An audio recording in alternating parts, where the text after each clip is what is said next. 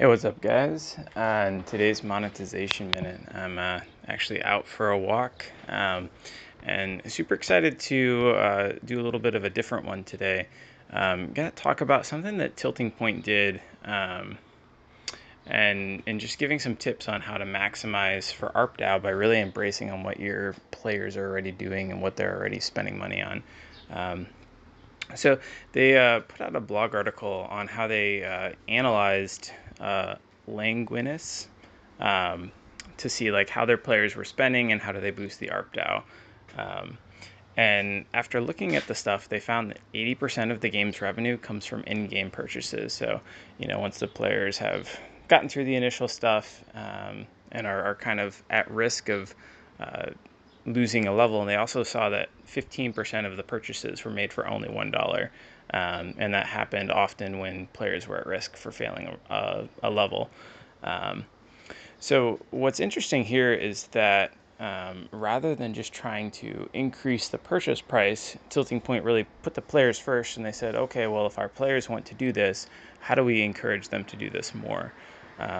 And so what they introduced was streaks that gave more and more rewards for not failing a level.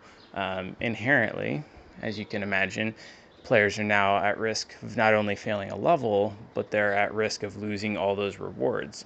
And then they took it even a little bit further, and they added some, special screenshots and a new character to all kind of drive the emotion of, oh, you're going to fail this level, you're going to miss out on all these awesome rewards.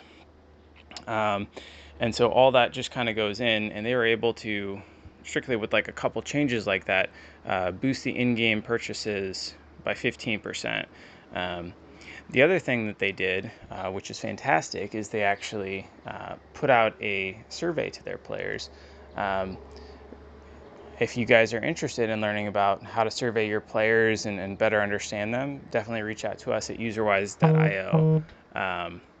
But in this survey that they did to their players, they expected that their players would love competition with the community and seeing, who can be the highest scores. But players actually told them that they loved collaborating with others, and they ended up creating these crew events where players are able to do things together, solve tough puzzles on the first time. They could give badges and different things to their teammates. And they saw the session length increase by 80%. So I think there's a lot here.